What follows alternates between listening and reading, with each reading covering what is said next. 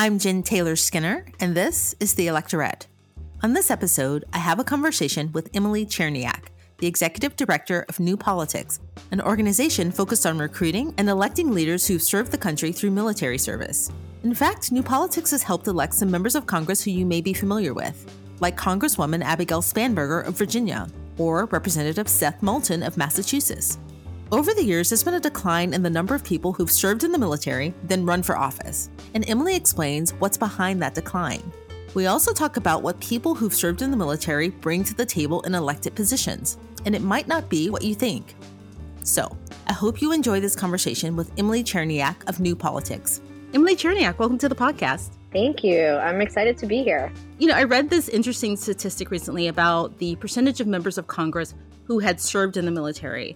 And about 50 years ago, I think, it was the majority of Congress had served in the military in some capacity, right? Yep. And now I think it's around 20% or somewhere under 20%. Mm-hmm. Why is that, right? And why was the link there to begin with? Yeah, it's a great question. And I think when I started to think about this idea of New Politics, which is recruiting, servant leaders to run for office, I looked at this data. It was really surprising that such a low percentage now of people serving. And I think partly that is about World War II, the Greatest Generation, a lot of them went into public service, and there are just a lot more veterans.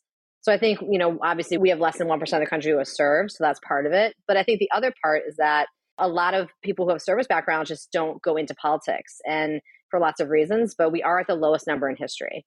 So I think when people talk about partisan gridlock and Congress not working, maybe isn't a causal relationship, but I feel like it's a high correlation between the lowest number of service people in Congress and the highest level of gridlock that we've seen in our history. Even at the federal level, I remember when it was pretty common to have a president or someone, on the ballot who served, right? And I think out of the, 46 presidencies we've had, the most recent, the modern presidencies have not had military service, right? I think 15 out of 46 did not. So that's even become kind of common at the presidential level. But why do you think it's important? What perspective do you think that they bring, even in a legislative capacity, someone who's served in the military? Yeah, I think a lot of people obviously sort of think about, well, they've served in war, therefore they're going to have a perspective on foreign policy, which I think is true. But I think the other aspects that I think a lot of people miss is that, people who have served, they've had some really unique leadership development opportunities in their service. So, between the ages of 18 and 25, they have worked on diverse teams. They have worked with people from different ideologies, from different parts of the country. They've had to lead people and bring diverse groups of people together towards a common mission, a common goal that is not about themselves. And they've also had to get on the job, like problem solving. So they're dropped into places and have to kind of problem solve and figure it out. So it's on the boots on the ground, boots on the ground training. And I think all of those leadership skills, and they're sort of drilled in them, this notion of country first. And I think all of that together are really important leadership skills that are really invaluable in political life. And so I think besides maybe the perspective of, being in war, the perspective of foreign policy, it's those leadership skills that I think were what we really need now more than ever. One of the very first candidates that you recruited to run for office was Seth Moulton of Massachusetts. How did you convince him to run? Yeah, so I had gone to David Gergen, I live in Boston. So David Gergen is at Harvard, and I had gone to him. And I was a City Year kid, so I did a AmeriCorps program called City Year, and David Gergen was very much a champion of that organization. So I had met him through my former boss, Alan Casey. And I had pitched David this idea, and he was like, I love this idea. I think it's totally needed. David had served in military. He also had served 4 presidents. So he had sort of seen the rise and fall of the service veterans in political life. And he was like, I love this idea. Seth Moulton is the kind of person you're talking about. Like, he should run for Congress one day. And I had met Seth when he was at the Kennedy School, and Alan Casey, my boss, and I were doing national service policy. And so Seth, I called him and I was like, hey, would you ever think about running for Congress? And sort of serendipitously, there was where Seth was born and raised in Massachusetts, the congressman at the time had a scandal, and he was kind of vulnerable. So there was sort of the universe kind of all the stars aligned for sort of a situation where, he possibly could run. And so I had called him, and he was living in Texas working on high-speed rail, which if you ever have met Seth Moulton, you would know that is like his passion in life, is to make sure that we have high-speed rail around the country. And he was like, I'm not interested. I'm working on high-speed rail. Like, I'm living my dream, And at that point, I didn't have a job. And this was sort of the one thing I was trying to do. And I was sort of like, if Seth doesn't do it, then I don't know what else I'm going to do. So I just kept calling him. And he was visiting his parents in Massachusetts. So he was like, I'm here. Let's just like get coffee. I think he was like trying to be polite. But I just was like, I'm persistent. And I finally said yes. But it was it was a slog. But thankfully he said yes. And here we are. Oh, that's funny. That kind of makes sense because I don't know if everyone knows this, but he has a background in physics. I think he studied at Harvard. So, Yes. the high-speed rail thing makes sense, right? Yeah. So I asked, where did you find him? I think at the time he was kind of everywhere talking about, not everywhere, but I know that he'd done some media appearances talking about 9/11 and talking about the Iraq War and, critical of that. Was that around the same time? Yeah, a little bit after that. And it was really interesting when he was thinking of running, and we had talked to people in Massachusetts about it, and very, very, a lot of progressive liberals here. And they all thought he was for the war, like without even knowing anything about him because he was a veteran. This interesting thing happened where a lot of people were like, oh my God, he's going to like send us to war. So it is interesting, I think, when you think about veterans running for office, some people have this sort of stigma of like, well, they're just going to want to go to war. When actually, I would say not all of them, but because they have served overseas, it's something they really would take serious consideration about sending others over there. But it's interesting, like, I think the reaction we had got in the beginning when he was running, a lot of people were like, he's for the war. He wants to like stay there forever. So, yeah. Yeah, that, I was actually going to ask you about that just generally, not necessarily just about Seth, but just generally having people who, have served in the military. And that's a part of their message or campaign message. Like, hey, look, I'm great for this office because I've served, in this capacity. People make this assumption that they are kind of, people throw the word around or the phrase around warmongers, right? Or they favor military action over diplomacy. But when you really think about it, it doesn't really make sense. It's not a logical connection because if you've been to war, you know how important it is to try to avoid it at all costs. Exactly. Did Seth hear that when he was on the campaign trail at all? Or yeah, and we polled it. Like I remember it was a real data point. And he had to really explicitly talk about that because the assumption was that he was for war. So he had to really explicitly say how he felt about the war and how he feels about us going to war as a country. Yeah, but honestly, it really doesn't matter because even people who haven't been in the military are often accused of being warmongers. I'm not really sure how people make those associations, but they, that accusation is out there. So it's hard to avoid. So let's fast forward to today where we've got, Russia. And America may or may not get directly involved. Right now, we're still on the side of diplomacy. But how would having more members of the military in Congress, for instance, how would it shape those debates, you think? Like this specifically with Russia and Ukraine? Yeah, it's actually a timely question because Congresswoman Mikey Sherrill from New Jersey, we did a call with her the other day, and she actually is a Russia expert. And so she actually asked to go over there. So she went over to Ukraine because she sort of was like, we need to see what's going on. And so her and some other members went over there recently, a few weeks ago, and to really kind of see what's going on. And so it was interesting hearing, her perspective on that. I think I'm not a foreign policy expert, so there's not much else I can say about it, except that I will say that, having these types of leaders, the Mikey Sherrill, Jason Crow, Elaine Luria, Mike Gallagher, Peter Meyer, having them in Congress makes me feel so much better about decisions we make about foreign policy. Because for someone like Mikey, who studied it and has been over there and has boots on the ground experience, she knows what she's talking about. And I think that is really helpful in how we navigate this really complex thing going on with these countries. So, aside from these debates we have about war and military action, how do you think that having someone with a military background would shape other debates that we're having right now, like about healthcare or voting rights? Is there an advantage to having served in the military, you think, in those debates? Absolutely. I think, Seth Moulton always says this when he first got to Congress and after he'd been there for a little while. What he always says, and I agree with him, and it's sort of why I do the work I do, is, he said that like there are a lot of smart people. There are a lot of people that are working hard. There are a lot of people that are well-intentioned. He said the one thing that's missing from most of Congress is courage. He's like, and it's the courage to actually do what's right. He's like, a lot of people know what to do. They just don't do it because they're afraid. And so I think when you have people that Seth's like, I've been shot at, like, it's just not that hard to tell the truth to a constituent about why you voted the way you did, Yeah. So I think when you've been through those situations and you've just, you're framing this country first, I think you're just willing to say the truth and not hide and really stand up for your votes. And I think we've seen that with many of these members is they're just sort of willing to kind of do what's right and work together to get things done. I mean, they are actually some of the most bipartisan members of Congress. They're the most effective in working with others to get things done. And I think that's what they're really good at. So whether it's domestic or foreign policy, their goal is to like, how do we solve it? How do we get it done? And who can we work together to do that? Now, speaking of bipartisanship, and I know that you recruit both Democrats and Republicans, is there a reason why? I think I read that most of your recruits have been Democrats. Is that who's stepping up, or why is that? Yeah, a few things. I mean, one is it's been a tough climate over the past 4 years for Republicans. So we do have a lot of people that didn't run because it was just a tough climate politically to be a Republican in a primary. You don't say. Yeah. For, obvious reasons.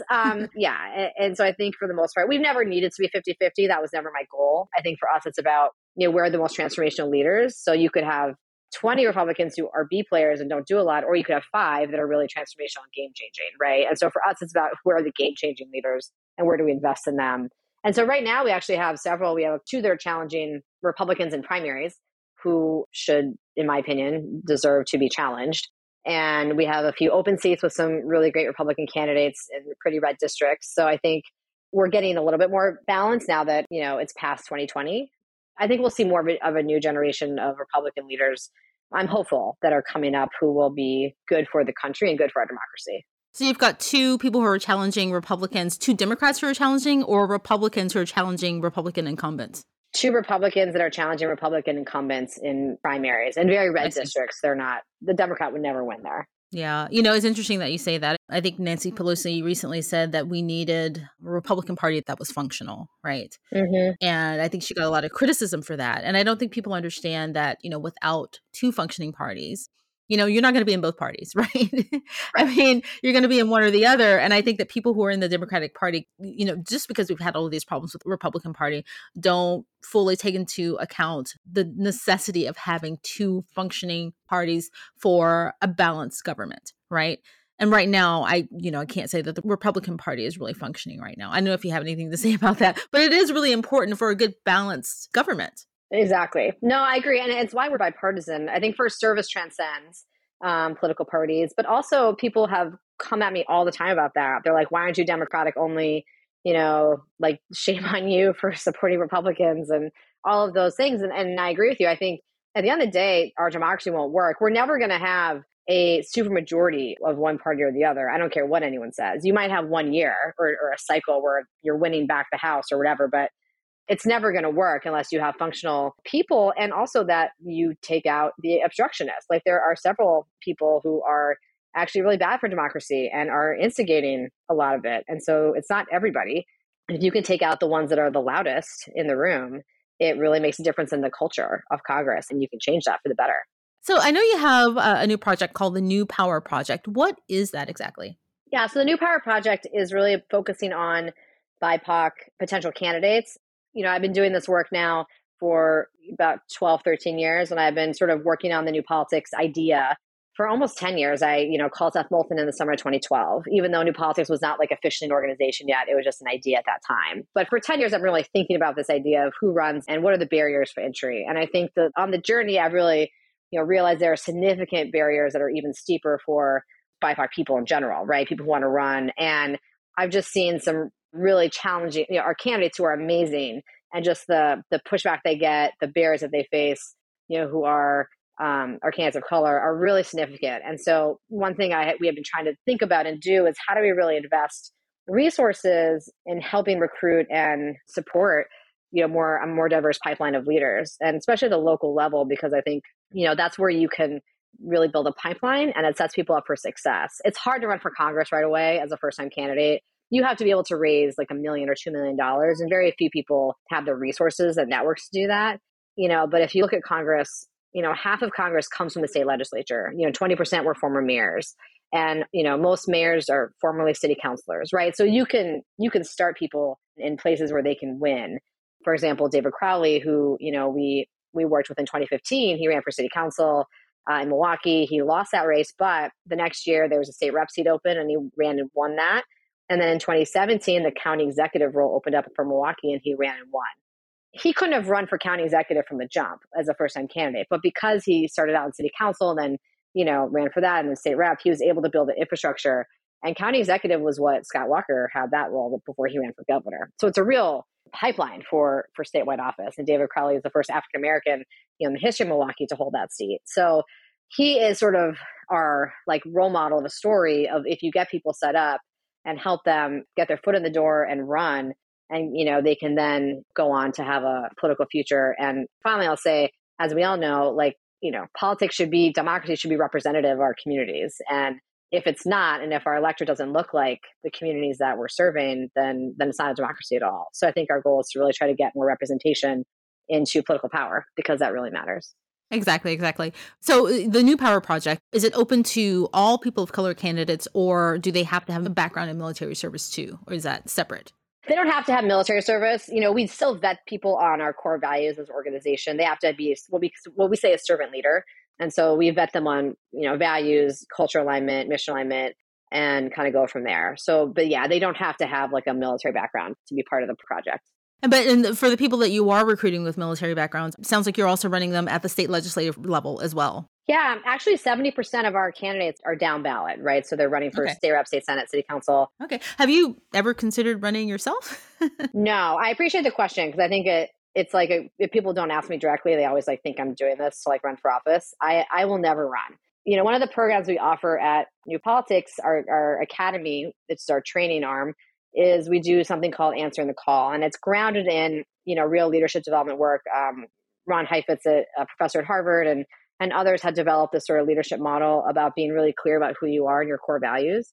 And so we kind of make everyone go through that before they decide what they want to do in the political arena, whether they want to run for office, whether they want to be a candidate or a campaign staffer, whether they want to, work for a member. Everybody should play a role. And we really believe in that. And, not everyone will run for office, and that's okay. But everyone has to be clear about their core values and who they are. And so in doing that work, what's really clear to me is my role is to do what I'm doing now, to like really build infrastructure, build support, and help as many people as possible to run, because then our country will only get better if we elect people who put the country first. So being a candidate is not my jam. It's like not my journey. And I'm really clear about that. So that's like a long answer to no, but I want to give you context for why, because I'm really not running ever. Like never. So let's say there's someone who served in the military, or maybe they have a partner or a family member who's served, and they're listening to this conversation and they're on the fence about running. What would you say to them? We really think that everybody should think about getting involved in the political arena. And so a lot of people who say, that's not for me, I don't do politics. Like that is who we're looking for. Like you are someone, if you're listening to this, like you're the person actually that we want to recruit. And so just know that you have been asked to run for office, and you have been asked to get into the political arena in whatever way feels comfortable for you. But the more of us that can engage in the political space, the better our democracy will be. So I just challenge everyone to think about that, especially those who have served, and appreciate everyone's service to their country and asking you to serve again in this way. Right. I agree with that. I mean, so if you have a background in military service, Emily, is, for you. But if you don't and you still want to run, you should consider it. And there are dozens of orgs, who can help people with, non-traditional political backgrounds get into the game. And I think that's really, really important. Yeah. And actually one thing, we actually do national service as well. So if you've done any type of community, AmeriCorps, Peace Corps, any type of sort of significant service, we're your people. So feel free to reach out. Well, Emily Cherniack, thank you so much for joining me. And thank you for all the good work you're doing. No, thank you for having me, and appreciate you. And this is great.